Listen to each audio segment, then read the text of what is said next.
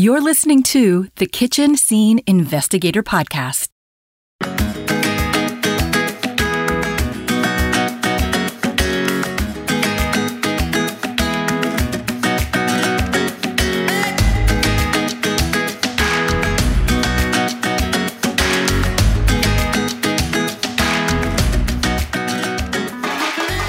Hi, loves. Welcome to Kitchen Scene Investigator. I'm your host, Nickie. I created this podcast so I can be joined by friends and guests to investigate the worlds of food, wine, and home hospitality to give you the language and ways of the pros. This week's episode is really special. We are doing a deep dive into Japanese knives. You know, good knives are fundamental to upping your culinary game. And as always, we will end with my favorite three questions. What are you drinking? What's making you happy? And what's your favorite gift to give to a friend? But first, some housekeeping. Please subscribe and review the podcast. You can now find me on iTunes, Podbean, and Google Play. It really helps the robots help the podcast get discovered. All right, on to Japanese knives. So I learned firsthand working in the restaurant business and in cooking school that having the right gear for the job is really critical. And for me, at the top of that list are high quality knives. You know, for me, especially a chef's knife. But before that, I really only knew like the German kind, the Wusthoffs, the Henkels, you know, that Western German stainless steel knife. But it was working with chefs and professional kitchens where I was introduced to this amazing world of Japanese knives. It's a lot of fun. It is a lot of fun. And I learned that investing in a high quality knife was exactly where it started. So when seeking out a great knife, like where do you start? You know, for most of us, we're really at the mercy of a salesperson at Sur La Table, Williams-Sonoma, or Bed Bath & Beyond. You know, while most of them, yeah, they're well-intentioned, but a majority they don't have like the depth of knowledge to guide you. Well, loves, I am here to be your advocate. And I'm thrilled that my industry friend, Jon Broida at Japanese Knife Imports, has opened up this amazingly gorgeous shop to help us investigate this world and slice and dice and break it down. I'm so glad you guys are here today with us too. It's really a lot of fun. I mean, we just met like a few days ago, but I feel like this was kind of destined to be. Thank you so much. Earlier, you gave me a tour of the shop. And by the way, guys, it is absolutely stunning and brimming with outstanding knives and accessories. If you're in Los Angeles, make it a point to stop by the shop. I mean, it's a treat to see true craftsmanship. Thank you so much. I mean, we're used to the retail experience, so... Hey, there's nothing wrong with that either. I mean, a few seconds ago, you were saying that having a really high-quality knife is the most important thing. And like, of all the people in the world, I should be the one that should be telling people that. But the reality is, it's not actually what I believe. Really? Yeah, I think that everything comes down to skill and technique, first and foremost, right? And so... Having nice tools is nice when the skill and technique is there to back it up. But if you're going to focus on one thing, it shouldn't be about buying stuff. It should be about focusing on how you're using things and what you understand about how stuff works. And once that's in place, yeah, having nice tools is great. I love Japanese knives. Obviously, I have a store that's geared towards that kind of stuff, but they're not always going to be the right fit for everyone. So a lot of what we do here that I think is substantially different from most retail experiences, we take time to be introspective with our customers, get a sense of what they're like, what works well for them, what they like, dislike, how they work, and then try and help people match together with something that fits for them. You know, making the choice to have a store, and on top of that, a Japanese knife store.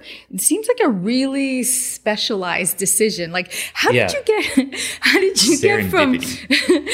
you get from Colorado to Japanese knives in Beverly Hills? Yeah, so I'm actually from LA originally. I was born and raised here, and I love it here. I think LA is a wonderful city because of our multiculturalism.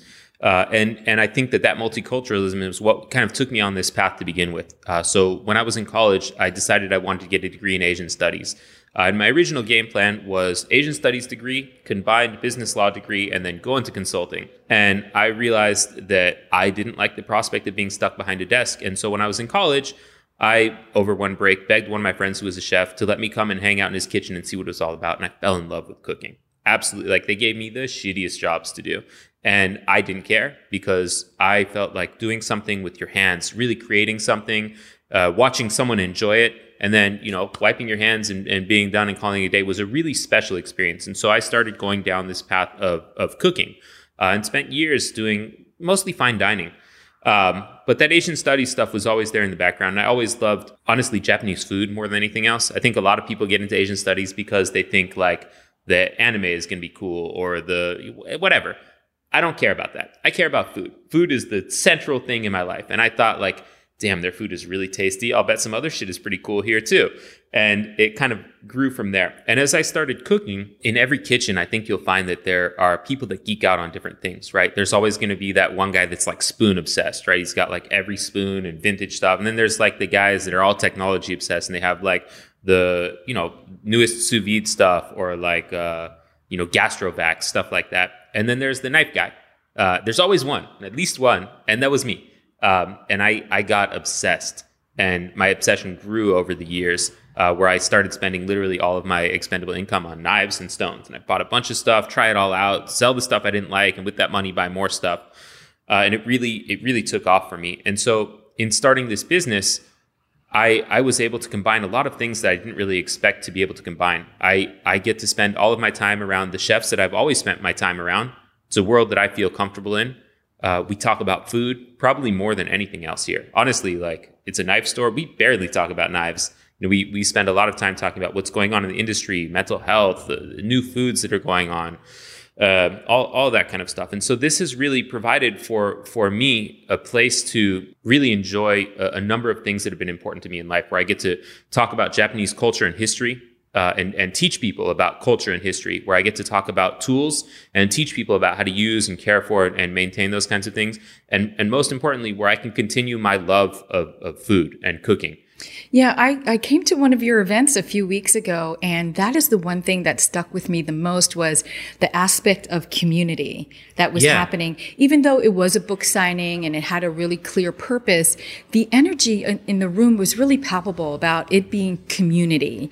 And it was, I felt also like just a really fun event. It really was a fun event. And I felt like, oh my God, I'm with my people. This is so much fun. And that's always what it should feel like. I think that the second you walk into any store and it feels like a place that's focused on selling you something, they've kind of missed the point of what it is. And so we've never really tried to focus on sales, but rather just on being a place where people feel comfortable and they can ask questions and talk about things and kind of explore naturally on their own. Not everyone's going to end up buying Japanese knives. And quite frankly, they're not always a good fit for everyone. And for those that it is a good fit for, great, we got them covered. And for those that it's not a good fit for, great, let's talk and figure out what is a good fit. And the events are kind of another expression of that, where people come together and get to join together in something that binds us all. In that case, food or yakitori. Sometimes it will be beer. Sometimes it will be knives. Sometimes it will be MMA. It's all over the place. LA is a weird place because we're such a spread out city. So in places like New York or San Francisco or Chicago, people do stuff together more often, right? Like chefs will bring staff meal over to another restaurant and hang out, or go out all together at the end of the evening. You don't see that much in LA because we all have to drive at the end of the night and everything is so spread out. And there aren't many places where people congregate, come together and enjoy in that community together. There's a few. Now serving in Chinatown, I think, is an excellent spot for that. We've always tried to be that kind of place. I just want to interject real quick. So for those of you out there that are not in LA, Now Serving is it's a gem, and it's in Chinatown, and it's a bookstore that is not just a bookstore, but it functions as a community center. They just happen to sell great cookbooks. Right. Well, Ken comes from a similar background. He was a chef for Wolfgang Puck at Cut for years. But he comes from that same world of, fine dining, chefy experience. And I think that he has a similar, I've known him for a long time also. And I remember as they were getting started with the company, he has a really similar kind of mindset, which is that I need a place where I can still be that. I can still appreciate and embrace that side of me.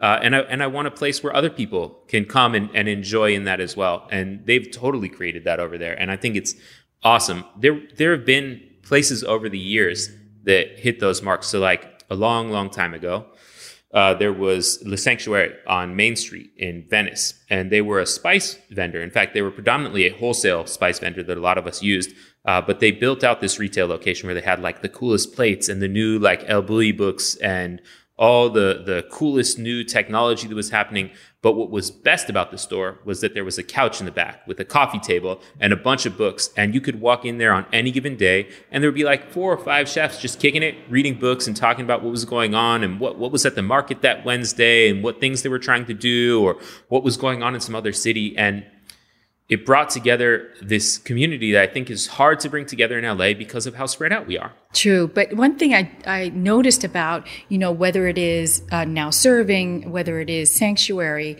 or your store, is that even with the sense of community, you have carved out a very unique and special business. And I'm thankful that you're focusing on Japanese knives because we are used to seeing the German knives out there, and I was familiar with all of those, and it wasn't until I got my Grand Chef Takayuki, great knife that you fixed, what I experienced with that first knife was it had finesse, it had an edge, and an elegant slicing that I was not experiencing, with my other knives. Yeah, well, it speaks to what makes Japanese knives unique, right? So the main reason that people come to Japanese knives is that they're thinner and harder than their Western counterparts. And there's other stuff going on with them as well, but those are the things that make a big difference for people initially. Without any knowledge or experience about something, when knives are thinner, they move through food with less resistance, right? There's less wedging that occurs, so your knife doesn't get stuck.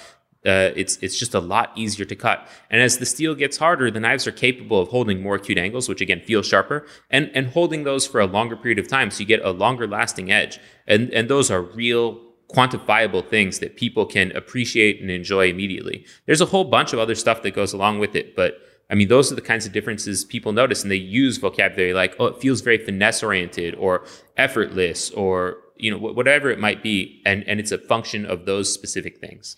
And in doing my research, I feel like what I discovered is that there are very specific, like you said, there's true differences, but that there are real differences in the different regions of Japan and the type of knives that they produce. And so I wanted to really enter this conversation with the intent of developing a shopping list or a hit list of what you should know. And I really think we should start with the actual regions in Japan and appreciate the culture and the history. So talk to me a little bit about the major regions in Japan and what you can look for. Yeah. So there are a number of knife making regions, and they all produce things a little bit differently.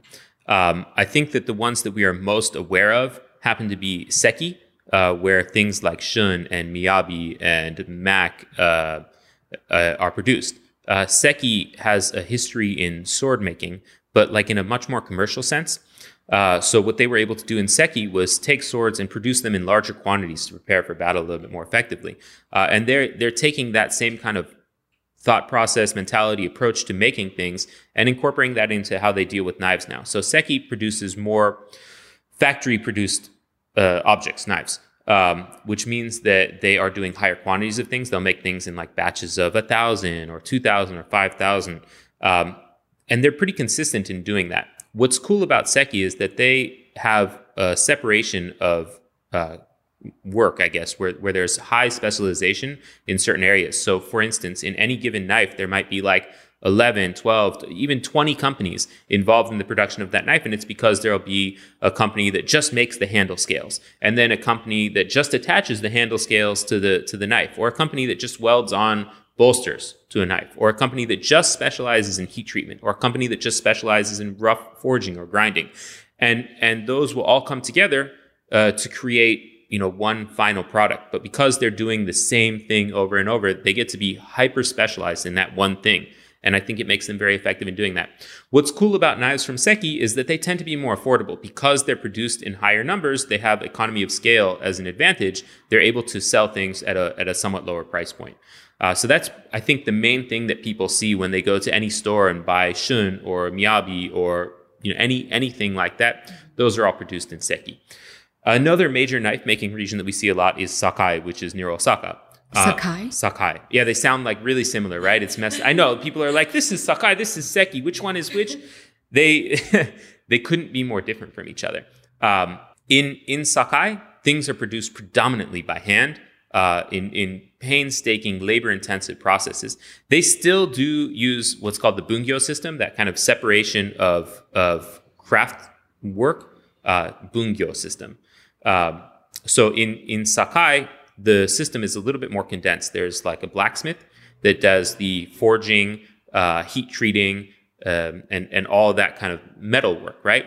And then there's a sharpener, hatsuke, and that person takes that rough forged blade and grinds it into a much more knife-looking like shape. And they go through and polish and shape it, and they create something closer to what the final product will be. There's other companies that are involved. So there's handle makers. All they do is make the handles that go on the knives, and saya makers, the people that make the sheaths for the knives. And where Sakai has kind of its big strength is that they have a system called the tonya, the retailers or wholesalers, whose sole job is to arrange all of that stuff.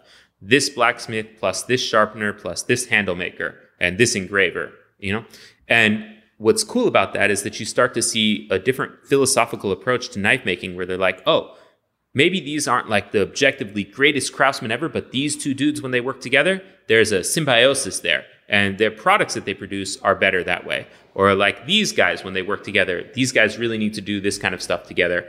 If we're looking for a mirror polish, who do we use for that kind of stuff? And so there's this really systematic approach to partnering and grouping things together that you see a lot in Sakai.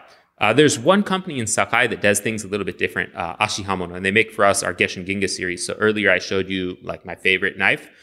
They're the guys that make that, and they just do things in a very non-standard way. So whereas in Sakai people normally have this separation, they do everything in-house on their own. And whereas Sakai is well known for single bevel blades like Yanagiba and Deba, these highly specialized blades for Japanese cooking, Ashihamono makes double bevel blades like a gyuto or a peri or tsujihiki that are generally more pertinent to the kind of cooking that we see in the West, because we're not all doing like traditional kaiseki Japanese cooking.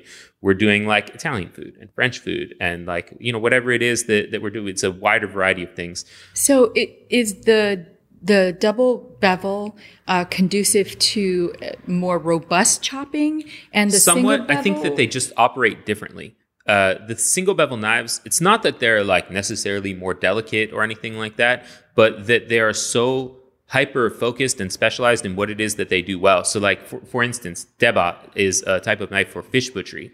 It is awesome for fish butchery. It sucks at everything else.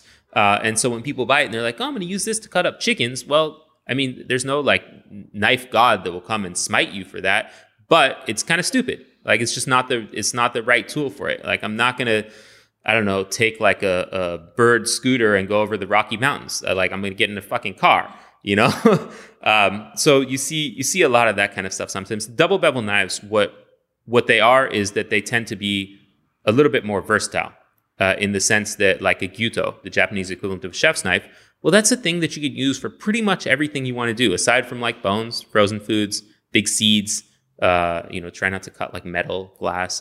But like, for normal cooking, that's the kind of knife that you're going to want to have. Mm-hmm. And so you were talking about Seki? Right, Seki and then Sakai. Sakai. And now there's other regions. Mm-hmm. So another region that I really like is called Sanjo. It's technically actually the Tsubame Sanjo area.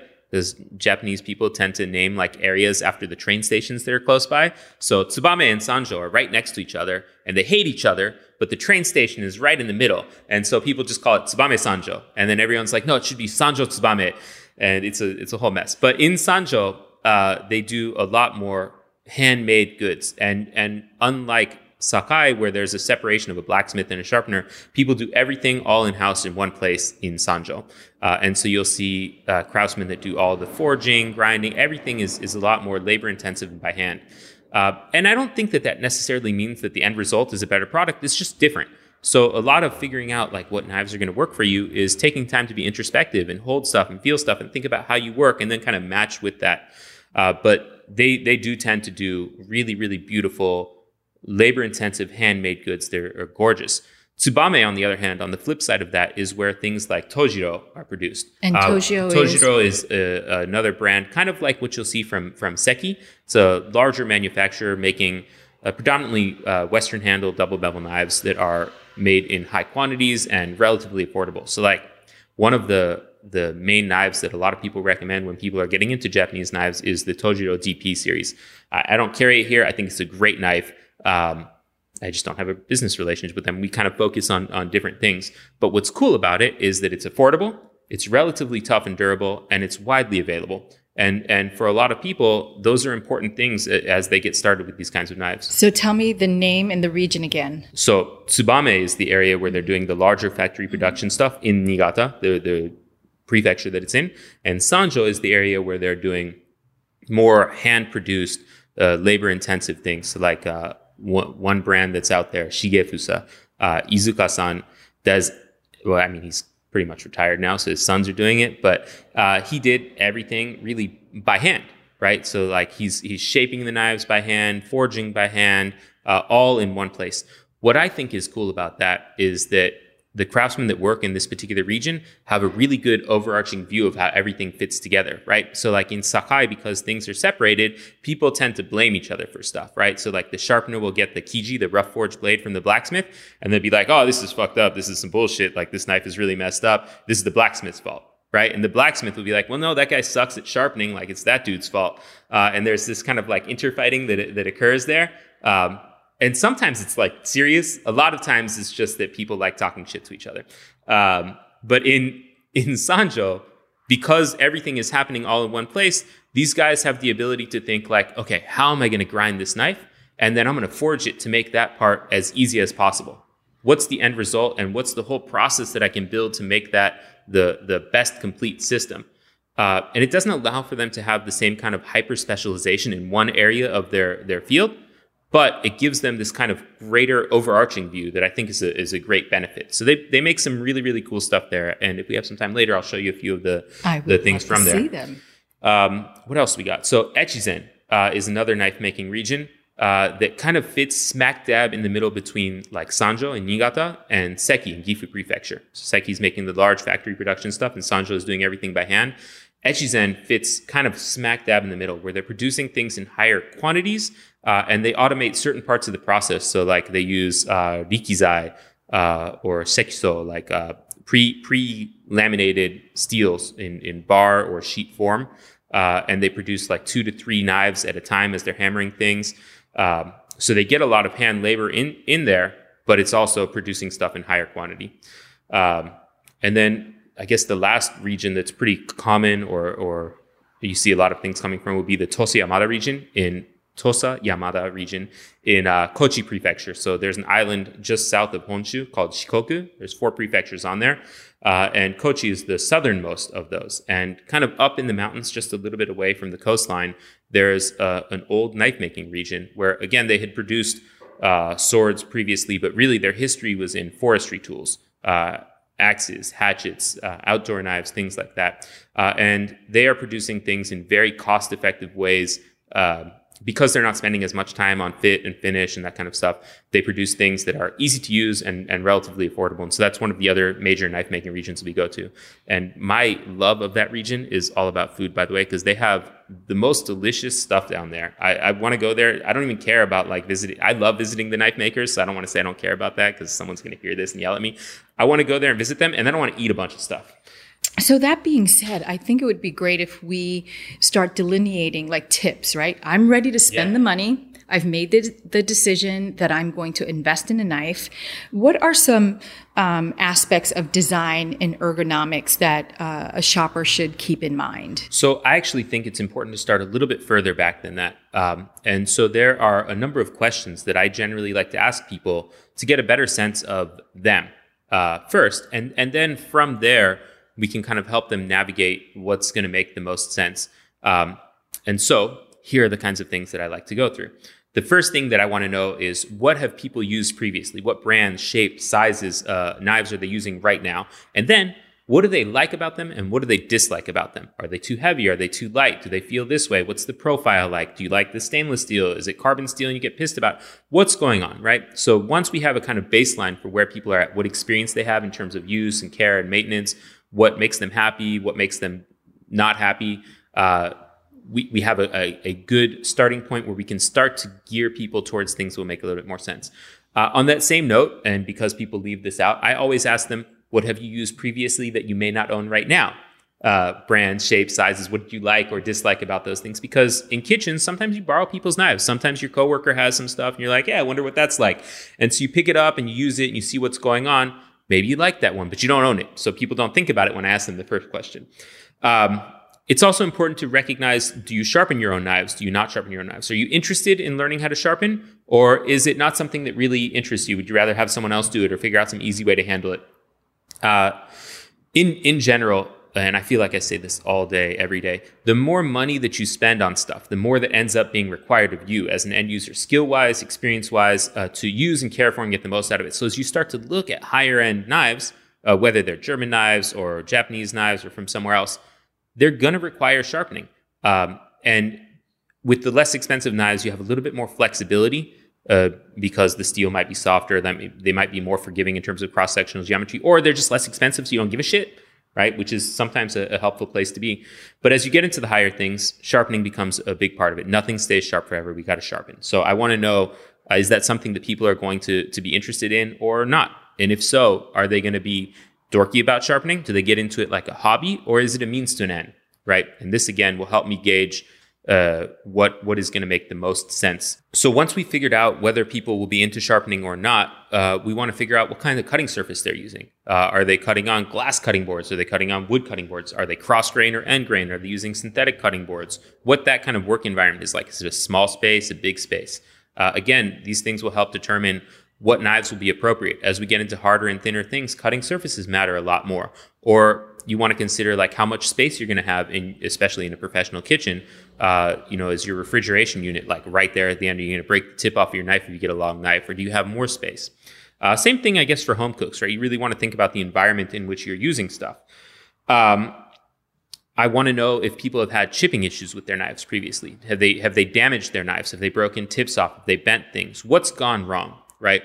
Because that speaks to the way that people use things. It gives me a lot of insight with respect to the technique that they're using when they're cutting, when they're caring for their knives, maintaining stuff. But it also helps me help them understand what kinds of things they can cut and how to cut those things more effectively. So it kind of leads into a conversation about cutting technique in general, which is important as you're getting into higher end things. So any chipping issues, any kind of damage. Then we want to know what kinds of things people cut. Are you cutting high acidic foods, or are you cutting really hard things, really dense things, really soft things that are starchy or sticky? Are they mostly proteins? Are they bone in, bone out? Again, trying to get a sense of what is going to be the best fit for people. If they cut things that are really tall and dense, sometimes they're going to want things that are a little bit thinner because they move through those things more easily. But there's certain people that just are brutal with their knives. And maybe their way of dealing with that is to get something that's thick and beastly and tough and durable where they can just like power through stuff, right? So trying to get a sense of that kind of stuff. I think that's a really interesting point, whether you are a cook at a Michelin-starred restaurant or you're a home cook in New Jersey. What you're going to use your knife for, going back to what I said at the top of the show, that the right gear for the job is absolutely mission critical. It doesn't have to be the Lamborghini of gear, but you're not going to use a boning knife, for butchery. You could. It's just stupid, but you could. No, it's funny because I had a chef a long time ago in Italy, and we had a lot of tournée vegetables on our menu, and I had a little tournée knife, like a bird's beak paring knife, and I would sit and do the tournés, and then he would always grab like this ridiculous gyuto, like a huge chef's knife. I think it was like 10, 11, 12 inches, massive, and then he would tournée faster than me with that, and so again, skill and technique is first, right? But it doesn't hurt to have things that fit for what it is you're doing as best you can. So after we figured out what kinds of things people are working with, we want to know, have you worked with carbon steel knives, right? A lot of Japanese knives are carbon steel. Explain to me the difference between stainless steel and carbon steel. So to be somewhat reductive about it, it's a function of chromium content in the metal. And so depending on the steel type, the amount of chromium necessary to be stainless will vary, but in general, people will say like 13% or above qualifies something as stainless. There's a lot that goes into it, and it's not always true, but it's generally a good guideline. Stainless steels, because they have chromium, have a layer of chromium oxide that forms. And that chromium oxide is passive. It's non-reactive with acidic foods. And so that means that your knife is going to be less prone to rust. But more than that, it's going to be less prone to reactivity with acidic foods. So when you cut onions, tomatoes, garlic, lemons, lime. When you do that with a carbon steel blade, the acidic foods react with the carbon steel and they oxidize. And so what happens is you see on the blade the formation of patina or discoloration, right? But in the food, you get what always happens with food when it oxidizes, which is color, taste, and smell changes. Foods will start to turn brown or black and taste and smell a little bit metallic sometimes. And so learning to work with carbon steels, it takes some time. It takes a little bit of adjustment as you go through those kinds of things. But a lot of Japanese craftsmen are still working with carbon steel knives as a function of, regional history or personal preference or whatever it might be. And the main reason that you'll see carbon steel knives be so popular is that they tend to sharpen more easily than stainless steel. They tend to get sharper than stainless steel knives. And in many cases, they'll hold their edge a little bit longer. There's modern stainless steels that are super cool in terms of like long-lasting edges or getting really fine edges. Carbon steels just do it a little bit more easily.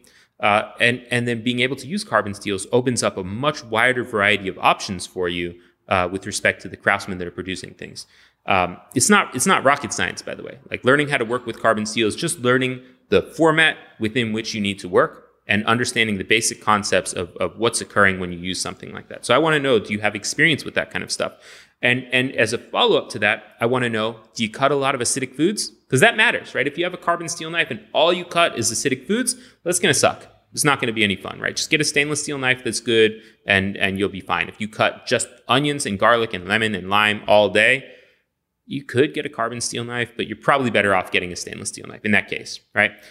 So acidic foods.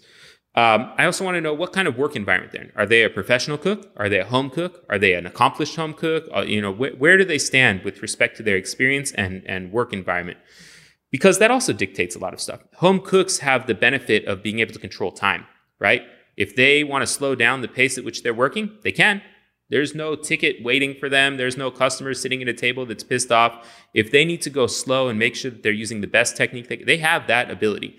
But like a professional cook has to get shit done, right? We're on a clock all the time. And so in a lot of cases, for people that aren't as dorky about knives, sometimes we want to gear professional cooks towards things that don't require as much attention in the moment when they're in environments like that, right? If they're in a fast-paced environment, like say a Cheesecake Factory or TGIF, a place where the guys go in and they're machines. They just bang shit out all day and that's all they're doing. Okay, we can't get them something that's like crazy brittle or requires a lot of attention or care because they don't have time for that. And they might not be in a work environment where their coworkers appreciate or respect that, right? Other people might grab your knives or use your stuff. So you really need to consider that kind of stuff. In a more like fine dining experience, maybe that's a little bit different. Maybe the pace is a little bit more controlled, or you're working with other people that appreciate the tools in the same way that you do. So understanding your environment is also a big part of it. Is this a knife that's going to be in a vacation house, right? Or is it like your knife that you use every day? Do you have roommates? Does your significant other also appreciate stuff? Point. How many knives of mine have been ruined by my sisters? Right. Yeah. So I still love you. For me, it's my parents. but those are really important things to consider. I also want to know, do you think of yourself as a more finesse-oriented person, or are you more of like a get shit done kind of person when you cook, right? Meaning, are you more concerned about a gorgeous slice, or you're just chopping? Less that and more about like how you work, right? There's people that work in a very meticulous and organized and focused way, and everything that they do has like purpose and is thought out. And then there's people that go in, they're just like, I'm gonna make some shit, and like it comes together and it's nice, but the process in getting there is not the same. One guy might sit and do like a perfect brunoise, and the other guy might rough chop some shit and throw it in a stock pot and call it a day. And understanding that also helps us navigate, do you want to go for things that are more brittle? Or do you want to just have something that you don't have to stress about quite as much, right? It doesn't mean that you're going to have a bad knife just because you don't want to sit and be a crazy person about care and maintenance. There's tons of good options. You just have to know that about yourself so that you can navigate those things more effectively. And then, of course, it's important to know where you want to be budget-wise. You could spend shit tons of money on Japanese knives. You don't have to, right? You could spend a little bit of money and you can still get a great knife. There's always a concept of diminishing returns as you get into cool things like this, right? So the more money you spend doesn't necessarily equate to equivalent jumps in performance. My experience is that sub $100 knives, there's some decent options, but they're not necessarily like the greatest grouping of knives. That $100 to let's say like $250 range gives you, I think, what I would consider to be the best value for your dollar. So let's talk a little bit more about that, because I think that for listeners out there who are thinking, okay, I'm ready to invest, what should I expect to pay? So in that price range, the 150 to like 100 to like 250 or so. The 100 to 250 You don't range. have to though. I don't want anyone to ever feel like I have to go in and spend this amount of money to get something that works well, right? So for my listeners, my upwardly mobile professional listeners who are ready to invest in a knife in the $100 to $250 range, so what should they be looking for? So the first thing I think that is important to consider is what people actually use. People have a tendency to go and buy way more shit than they actually need. Like they sell the block sets. It's like 50 knives, and there's like the knife for filleting this fish and then the knife for filleting that fish. And the people, in reality, they use two knives more than anything else. Big knife, small knife. Keep it simple, right? You don't need a bunch of stuff. You can always add other stuff later on, but the reality is that most people will use in their kitchen a big knife and a small knife. And the big knife gets used the most, right? So if you start somewhere, you start with the big knife. In my mind, what a big knife is anywhere from about 210 millimeters to about 270 millimeters, so about 8¼ inches to 10½ inches, and a chef's knife, right? The chef's knife shape, which the Japanese people will call it gyuto or wagyuto if it has a Japanese style handle, is the most versatile shape that you can get. And it will be the kind of knife that you can use on anything. Japanese knives, again, being thinner and harder, are limiting in the sense that you don't want to use it on bones and frozen food. But like a German chef's knife, you can use to break down a chicken, and then you can go and cut some garlic with it. The Japanese knives will be similar in the sense that you can use it to like work on protein, and then you can work on some vegetables and some fruit and whatever. Right? That's a versatile tool that will do the bulk of what you need to do. If you're someone that's intimidated by larger knives, like you pick a chef's knife up and you're like, fuck, this is huge. Okay, like maybe a santoku works well for you. I never recommend santokus to professional cooks. It's a stupid size for a professional kitchen.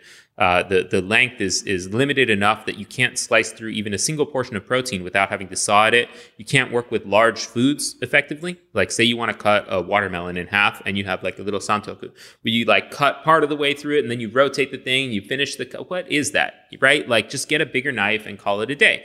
For professional cooks, it's really important that they get used to that. We've been kind of fed all these tidbits of, I want to say, misinformation over the years, where people are like, oh, santoku is like the Japanese knife that you need.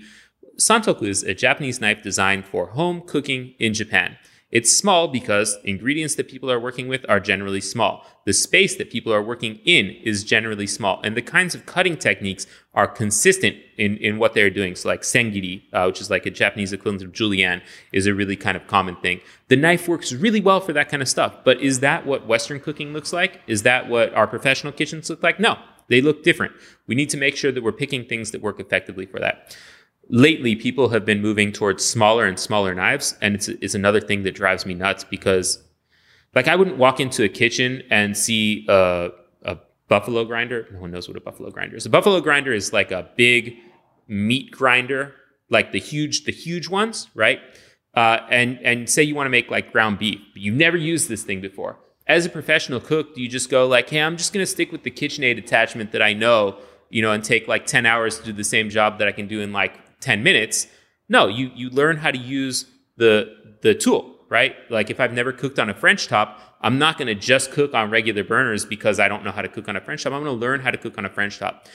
If you feel uncomfortable with large knives, but they happen to be the right tool for the job, you learn how to use them. You get comfortable. You practice. You try. It's a really important part of the process. And to that point, I feel like when I was in culinary school, they gave me a 14-inch chef knife. I mean, this knife was... That might be a little bit excessive, but it's good to know how to use it. It took me forever to master the confidence of standing there with this massive knife. Yeah. And so I pared down to an 11-inch knife. And you know what? It still felt big. It was when I got my 9-inch chef's knife where it felt right in my hand. And then I scaled back even more to a Santoku. Mm-hmm. And to me, that gave me the height of the blade that I needed with a manageable length.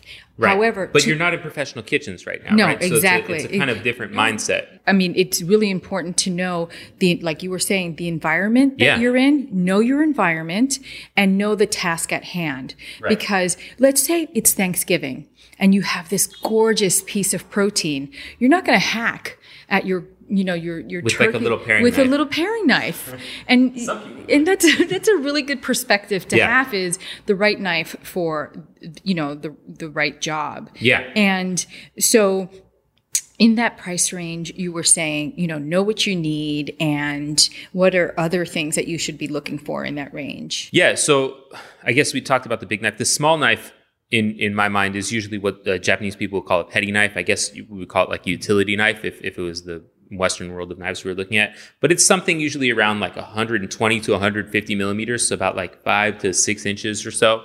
A little bit larger than a paring knife. But the reason that I like this as the small knife is that it works well for in-hand stuff. I want to peel something, tourne something, I can do that. But it's also large enough where I can trim a chicken breast or take silver skin off of something or cut a sandwich in half. People eat like cheese and salami and stuff at home. You can use the small knife for that kind of stuff. So the goal is that balances out all the stuff that your big knife is maybe excessive or overkill for. And so you have those two things. In terms of like brands, it doesn't really matter that much. I think what's really important is that you start to think to yourself, do I need a stainless steel knife? Can I work with a carbon steel knife? Do I like things that are thin and hard? Do I want something that's a little bit thicker, maybe a little bit softer, more tough and durable? Is blade height important to me? So like, for instance, the Santoku worked well for you because you got a little bit additional blade height. That matters. Some people don't care about that or prefer more narrow knives, right? So you're kind of navigating that kind of thing. Here's what's most important to me, and here's what I found matters the most to the customers that we deal with regularly. I think one thing that people instantly notice is that Japanese knives are a lot lighter than their Western counterparts. And so all of a sudden, these knives that might be a little bit larger feel more nimble because there's not as much weight, right? So you can pick up something that's larger and it doesn't feel unwieldy or overwhelming. And along with that, we always have to focus people on grips. Like, how do you hold the knife? Where, you do the pinch and the claw and all that kind of stuff. So I want people to hold stuff appropriately when they're testing this kind of stuff out, not just like grab the handle and be like, this feels huge. Hold stuff like you're actually going to cook with it, right? So the lightness of the knife matters. The balance of the knife is an interesting one. We have been told for years that we're looking for knives that are balanced at the bolster. That neutral balance is super important. What do you mean bolster? So the bolster is that big chunk of metal kind of where your handle and your blade meet. And in German knives, you'll see it's massive and it runs all the way from the spine down to the edge. But on Japanese knives, it tends to be a little bit smaller. Do you mean like right where your pointer finger goes like... yeah, like your thumb and your index finger would generally grip around that area. Gotcha. Yeah. It's that, kind of chunky metal thing. Western handled knives from Japan are balanced a little bit more similar to Western knives in general, in the sense that they tend to be balanced closer to the bolster. Japanese style handle knives tend to be more forward heavy. And the reason that they're forward heavy is that the handles are lighter. So the entire knife will be lighter overall, but because the handle is specifically lighter, the blades will have their balance be pushed a little bit more towards the tip of the blade. I like that. I think it's really, really important. So not only do I like that the Japanese style handles are lighter overall because it feels more nimble, they tend to have more girth, so I don't have to squeeze in quite as tight when I'm holding stuff. Having a loose, relaxed grip is actually really important for good knife skills. But that forward balance is a game changer. All of a sudden, when you're slicing stuff, the tip of the knife drops much more naturally, right? That motion is smooth. Whereas when the balance point is towards the bolster, you hit this kind of equilibrium and you have to use a little bit tighter grip and a little bit more strength in your hand to complete cuts. The same thing happens when you're chopping vegetables or cutting vegetables. With the balance point being positioned over the food, you don't have to use as tight of a grip to keep the tip of the knife down as you cut stuff. So that matters. That balance is important to me. Balance is a lot more about personal preference, though. So like if you feel uncomfortable with that kind of forward heavy balance, cool, get something else. Or you want something that's less forward, but just a little bit forward heavy. I mean, you'll figure out what works well for you with respect to that. But that's my preference. The other thing that I think is really important to pay attention to is cross-sectional geometry, how the knife tapers from the spine to the edge, right? So what I mean by that is the knife thin as it comes down, or is it a thicker knife? The thinner knives are what I like, and it's a large part of why people come to Japanese knives. The thinner the knife gets, the less resistance there is when you cut, especially tall, dense foods. So all of a sudden, your knife being stuck in like a carrot or a sweet potato is a thing of the past. Doesn't happen anymore. There's less displacement because the knife doesn't move as much stuff out of the way to cut through things. That's awesome. That's exactly the experience I had before I got my Japanese knife was, I have Wusthof, I have Henkel's, I have Globals.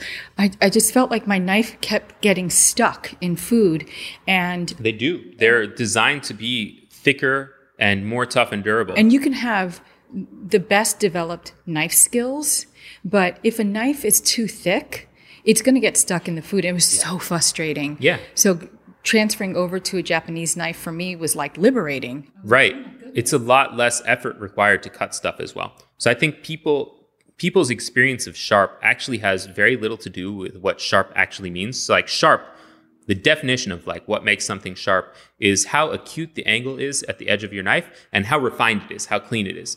And I mean, it matters, right? Like the more acute the angle is, you'll feel that. And the more refined it is, you'll feel that. But it really only dictates what happens when the knife begins the cut. As soon as your knife is interacting with food in a greater sense, the sides of the knife are making contact, cross-sectional geometry makes a difference. And so when people say like, oh, this feels sharp, more often than not, what they're experiencing is a function of cross-sectional geometry. The thinner the knife is, the sharper, with the quotes, sharper that it feels to them. And it's because it requires less effort to cut stuff. So cross-sectional geometry is important. And I recommend to people to get something that's pretty thin, but not super thin when they're getting started, because the thinner that it gets, the more fragile or brittle it's going to be. Likewise, as steel gets harder, the more fragile or brittle it ends up being. So we want to make sure that we're getting something that will cut significantly better than what they're using currently, but also isn't going to be something that they have to be scared to use, where like they pick it up and it chips, We want to have something that's not super, super thin, but thin.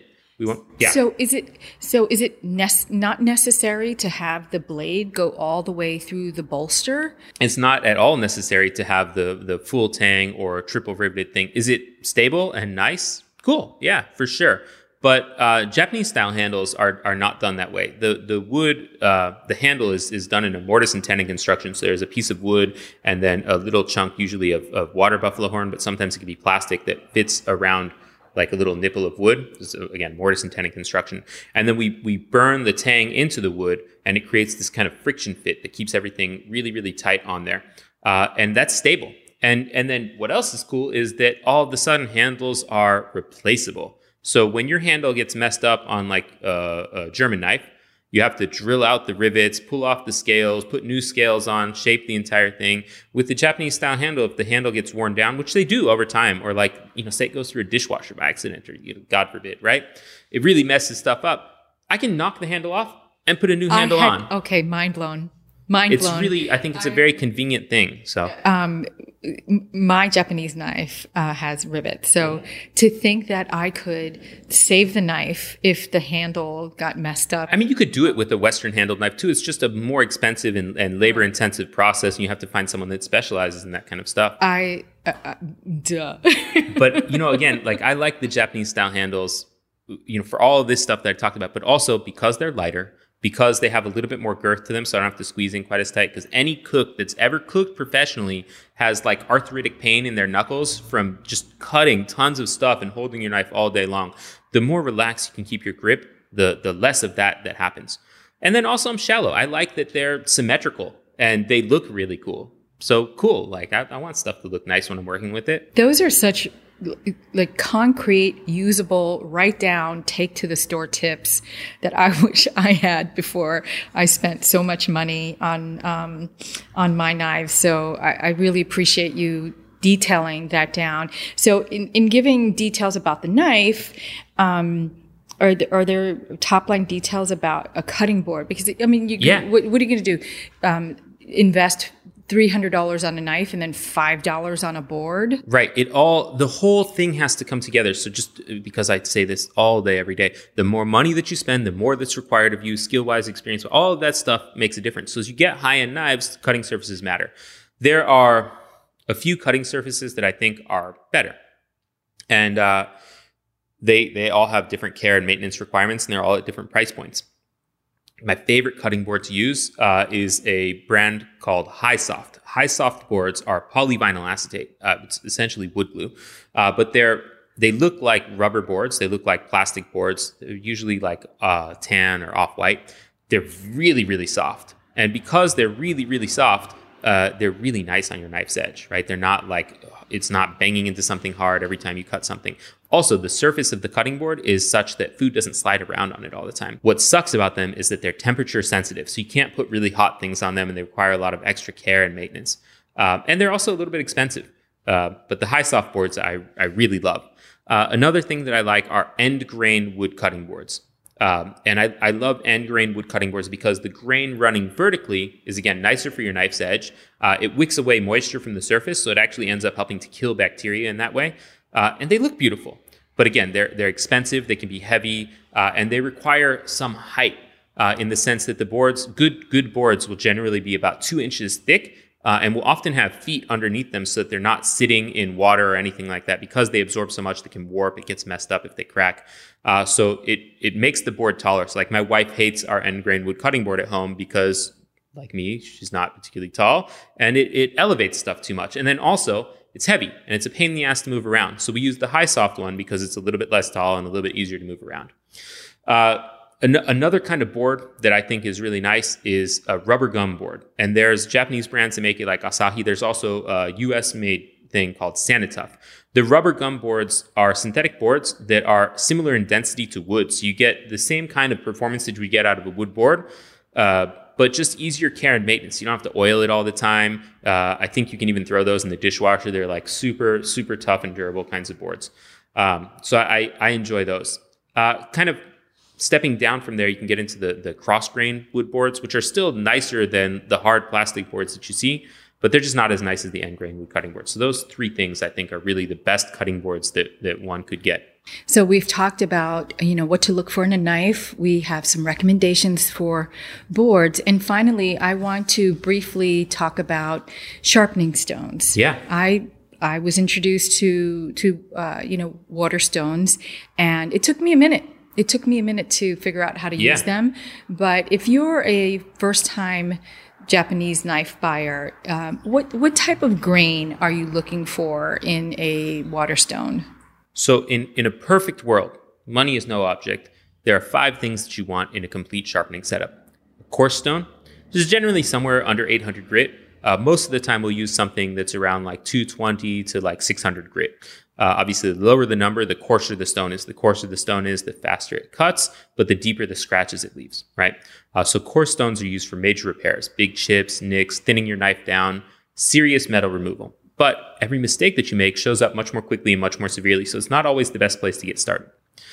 You'll want a medium grit stone, somewhere between usually 800 and 2000 grit. And that would be like your bread and butter, your daily stone, right? It should be fast enough to fix minor chips and nicks and leave you with an edge that should be more than adequate for anything you want to do in a kitchen. So if you had just one, that would be the stone. So that's 800 to 2000. Yeah, somewhere in that range. That's like 1,000 grit stone. So, and it, like the numbers don't really matter as much as people think. They're like, oh, I need a 1,000 and then a 1,500 and a 2,000. Or like, if I get 1,000, should I also get a 2,000? No, just pick something in that range. You'll be good. And the third would be? So the third would be a finishing stone, which is generally a higher grit stone. So that's usually from 3,000 grit and up. But for kitchen knives, it's also important that we stick in a range that leaves an edge that's appropriate for kitchen use. So you don't want to go too high. Too high is not great, right? So usually we'll be somewhere between 3,000 and 8,000 grit. Often when I sharpen for my customers, I'm finishing around like 3,000 to 6,000 grit. The higher you go, the more refined your edge is, but the more that you lose the kind of microscopic teeth that develop along the edge when you sharpen. So you lose bite. And that matters when you cut thick skinned foods like tomatoes, bell peppers, eggplant. You want a little bit more bite to your edge so that the knife digs in. And so again, that 3,000 to 8,000 grit range is a happy place to be. So those are the three stones. You will also need something to keep the stones flat, because as you use the stones, they wear, they dish. And it's very difficult to maintain a consistent angle on something that looks like a half pipe. You'd have to literally dynamically adjust entirely through your sharpening process, keeping the angle consistent. It's impossible. So it's important that we have a flat surface on which we're sharpening. And so we have devices that we use to constantly flatten our stones and keep it that way. And in fact, you don't have to spend a lot of money on it. No matter what, you'll need something to keep the stone flat, but it could be like a nice flat section of the sidewalk outside, right? Dump some water in it, rub the stone on it, call it a day. It's not the fastest, best solution, but it works, right? Same for like wet, dry sandpaper. You go to a hardware store, pick up some 120 grit wet, dry sandpaper with the grit facing up on a flat surface, and you rub the stone on it. Gets the job done. I like to use diamond flattening plates because they're the fastest, easiest way for me to do stuff, but they also cost more money. And so for each person, they'll have to figure out, where do I want to be budget-wise and how important are these convenience factors to me? Everything is going to be a balance between convenience factors and budget, right? Absolutely. So keeping the stone flat, you also need something to hold the stone in place. And again, it can be totally free, like a damp towel on the corner of your countertop, or it can be a fancy stone holder. I think I have like $100 worth of crap holding my stone in place in the back. The purpose of holding the stone in place is so obvious. You don't want your stone sliding around when you're trying to sharpen on it. It seems pretty dangerous, right? You also want something that will position you in a way where you have knuckle clearance when you're sharpening. So as a right-handed person, I would work off the right-hand corner of a countertop, and that would leave my right hand over the floor with nothing underneath it as I'm sharpening, so I'm not scraping my knuckles along the countertop. Using the left-hand side would be really difficult for me. Left-handed people, left-hand side works a little bit better. Or you can get a stone holding setup that provides height, so you can sharpen anywhere because you get that extra height. And so, again, coarse stone, medium grit stone, finishing stone, something to hold it in place and something to keep it flat. If you had only one thing, medium grit stone, something to hold in place and keep it flat, because those last two are necessary no matter what you do. So the medium grit stone is the only real necessary one. But when people are getting started, I often tell them, get a medium grit stone and a finishing stone. And the reason for the finishing stone is that it makes the process of burr removal a lot easier. And so as we're sharpening, that's a really important part of what we're doing to get a clean, stable edge that lasts a long time. Also, the refinement doesn't hurt, and people like things that look shiny, so that works too. Those are gems, diamonds of recommendations, and I really appreciate it because I remember, really wanting to up my culinary game and going back to culinary school and just wanting to have the right equipment. And it took me forever to hunt down info. So yeah, I know that my listeners will love this information. So thank you. And I want to say one thing about sharpening really quick as well, because I struggled learning how to sharpen for a really long time in the beginning. And it turned out that the reason that I struggled is that I didn't understand the fundamental concepts of sharpening. So when we teach people about like how to use these stones now, our process of teaching is to start with fundamental concepts so people understand what's going on, the how and why behind stuff, learn how to recognize mistakes, see what they look like, and then understand how to fix those. And so for anyone that's looking how to learn how to sharpen, we have a whole series of videos up on YouTube. So if you ever go to our website and click on the media section, the first thing that will come up is a knife sharpening playlist. And I'm not telling you like, hey, do it at this angle with this number of strokes. I don't say any of that stuff. What I explain to you is how to think about sharpening, how to understand what's going on. Because once that makes sense, the rest is just practice and muscle memory. So please keep that in mind as you're thinking about what so sharpening to find means. them, so it's the Japanese Knife Imports YouTube page where those tutorials. You can find them absolutely on YouTube as well. But on your website as well. Yeah, I mean, anyone that's been on a computer can probably find it pretty easily. But for me, I think the thing that's easiest is if you go to our website, which is www.japaneseknifeimports.com. You'll see that there's a menu near the top and there's a section that says media. If you click that, the first thing that will show up says knife sharpening playlist. And it's like 4 hours of everything you need to know about knife sharpening. You don't have to watch all those videos. That's excessive. But you'll go through and you'll see like one talks about how to hold a knife. Another talks about like the basic movements of sharpening. There's a whole lecture on the fundamental concepts of sharpening double bevel knives. And then another video that demonstrates what all of that stuff looks like. So you can kind of pick and choose the things that are going to be pertinent to what it is you're trying to accomplish. And on that media page, if you go down to the third set of videos there's a knife skills playlist, which I think is pretty cool. The first video is the only one that I shot, but that's the one where I talk to people about like body positioning, grips, arm movement, how to think about what's going on with your knife, and then how to work with Japanese knives to avoid damage to them. So we minimize the 3 things that cause damage to Japanese knives the most. Hitting really hard things, bones, frozen food, seeds, nuts, hitting things with excessive force, like chefs, when we're cutting onions, for example, we tend to go like pow, pow, pow, pow, pow, and just, really hard into the board, messes up your knife. So you want to do it a little bit more gently. And the biggest thing is lateral force exerted against the edge. Any force that comes across the edge from the right or the left, as opposed to against the edge. Because the knives are so thin and hard, that lateral force is more prone to causing chipping, whereas on the softer knives or knives that are thicker, you'll see deformation. Knives will always go through this process. I think any material will go through this process where you apply pressure against it. The first thing that you see is elastic deformation. The knife will bend and come back. Then you see plastic deformation. The knife bends and stays. And then you start to see damage, fracturing, chipping, so on and so forth. With the knives being thinner and harder, that section of elastic and plastic deformation is a lot more narrow. And the section for breaking is a lot wider.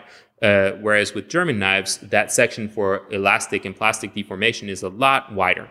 But you always want to consider what's happening when you're applying lateral force against your edge. So as you're cutting, you want to make sure you're not scraping across things or twisting, rotating, moving from side to side, especially when you're cutting tall, dense foods. So those are the kinds of things we talk about in that first video. And then there's a bunch of videos that talk about single bevel knives specifically, how to use yanagiba for slicing sashimi, how to use deba. And then there's like fish by fish by fish stuff that is like how to break down kampachi. And that's one of the things I really loved about researching your business is that you're not only a retail business, but you invest deeply. I think we're barely a retail business most days. I spend like all day teaching people and talking about things and then convincing them not to buy shit. Right. I think that's what really makes your business unique is you care more about developing the client, the customer, than actually putting a piece of product in their hands. And that's a rarity. That's a real I think it's rarity. part of the reason that some of us start our own businesses, right? We want to be unapologetically ourselves. Yes. And we don't want to compromise on our moral values or integrity. And having this business allows me to do that every day. It's the best part of it. And I think that through teaching people, everything works out better. People are going to buy more knives. It's cool for me, right? But not only that, they're going to be able to use and care for them better and get more enjoyment out of them. And as they get into higher things, they'll be more capable of using those things effectively. And so I would always prefer to not do stuff for people, but rather be people's safety net. You want to learn how to sharpen? I'll explain it to you. I don't want to do it for you. We have a sharpening service, but I'd rather you do it on your own. And then like when things get super fucked up, come bug me. It's great. It's great. It's priceless. It's really priceless what you do and very unique what you do. And now I want to come to a part of the show that really talks about your uniqueness and your preferences. And that's the 3 questions that I like to ask every guest.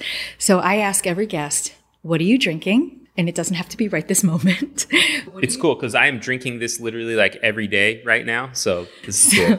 So what are you drinking? What is making you happy in the culinary world, or it could be in the world of Japanese knives?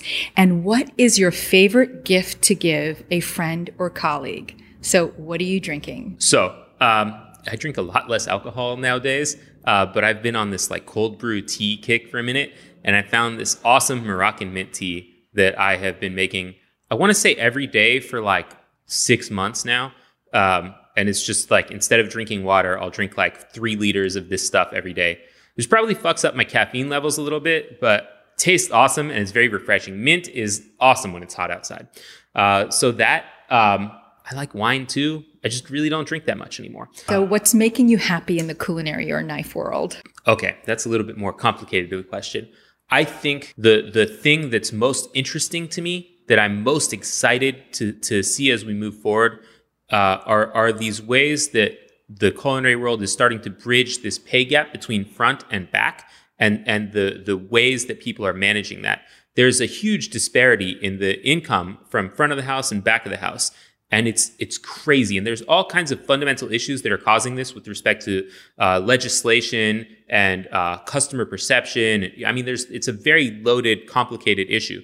But there's a few places that have figured out ways of managing that effectively. And I don't think that they're like the end-all, be-all of ways of managing it. But like Somni is a really great example. Because they make me really happy with the food they're doing. I think it's awesome. It's the kind of food that molecular gastronomy was. Aitor is going to be pissed at me when he hears me talk about it this way. But it's the kind of food that molecular gastronomy was designed to be. People get all caught up in the technique. Oh, we use the transglutamate for this and the gastrovac, blah, blah, blah. No, the whole purpose of this kind of food that, like, you know, the Adria brothers were doing in the beginning was taking grandma food, you know, like the shit that your grandma made for you, and then kind of reconcepting it in a new way, approaching it with a kind of new paradigm, a new view. Alex Atala talks about it a lot as well. But I think that they're doing that. But back to this pay disparity, what they've done is they've made the cooks the servers. So you go in there and it's like a 10-seat counter, and the cooks make the food and then they serve it to you and present it. And what's cool about it is all of a sudden they're eligible to be tipped out. And that's a large part of this pay disparity. But it forces them to do a whole number of other things that I think are really important. Cooks were like pirates in the back, right? It's like a rowdy group of people that are like cussing up a storm and, you know, just being crazy. And now that they have to interact with customers, they learn how to speak and how to organize their thoughts and how to be professional and what it means to like take care of the way that you look and how you present yourself and not be on drugs or coming into work hungover or having like shit all over your chef's coat because you don't know how to work clean, right? So it forces them into that kind of stuff, but it also allows them to make a livable wage for what they're doing. And it works well in the fine dining concepts. I don't know what to do about the other stuff. People just aren't prepared to deal with the true cost of food.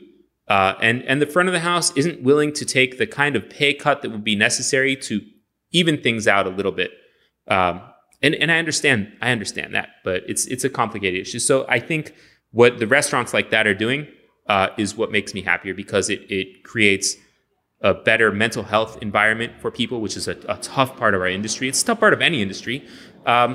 And that it's made it possible for people to expand and grow as cooks in new ways. I love that. I've seen it firsthand. It's a very interesting conversation. Yeah. And finally, Jon, what is your favorite gift to give to friends or colleagues? I have a 2-part answer for that, because I spend a lot of time at restaurants, and I used to bring bottles of alcohol for the kitchen. You show up with like a big bottle of bourbon or like a 30 rack of beer or something like that.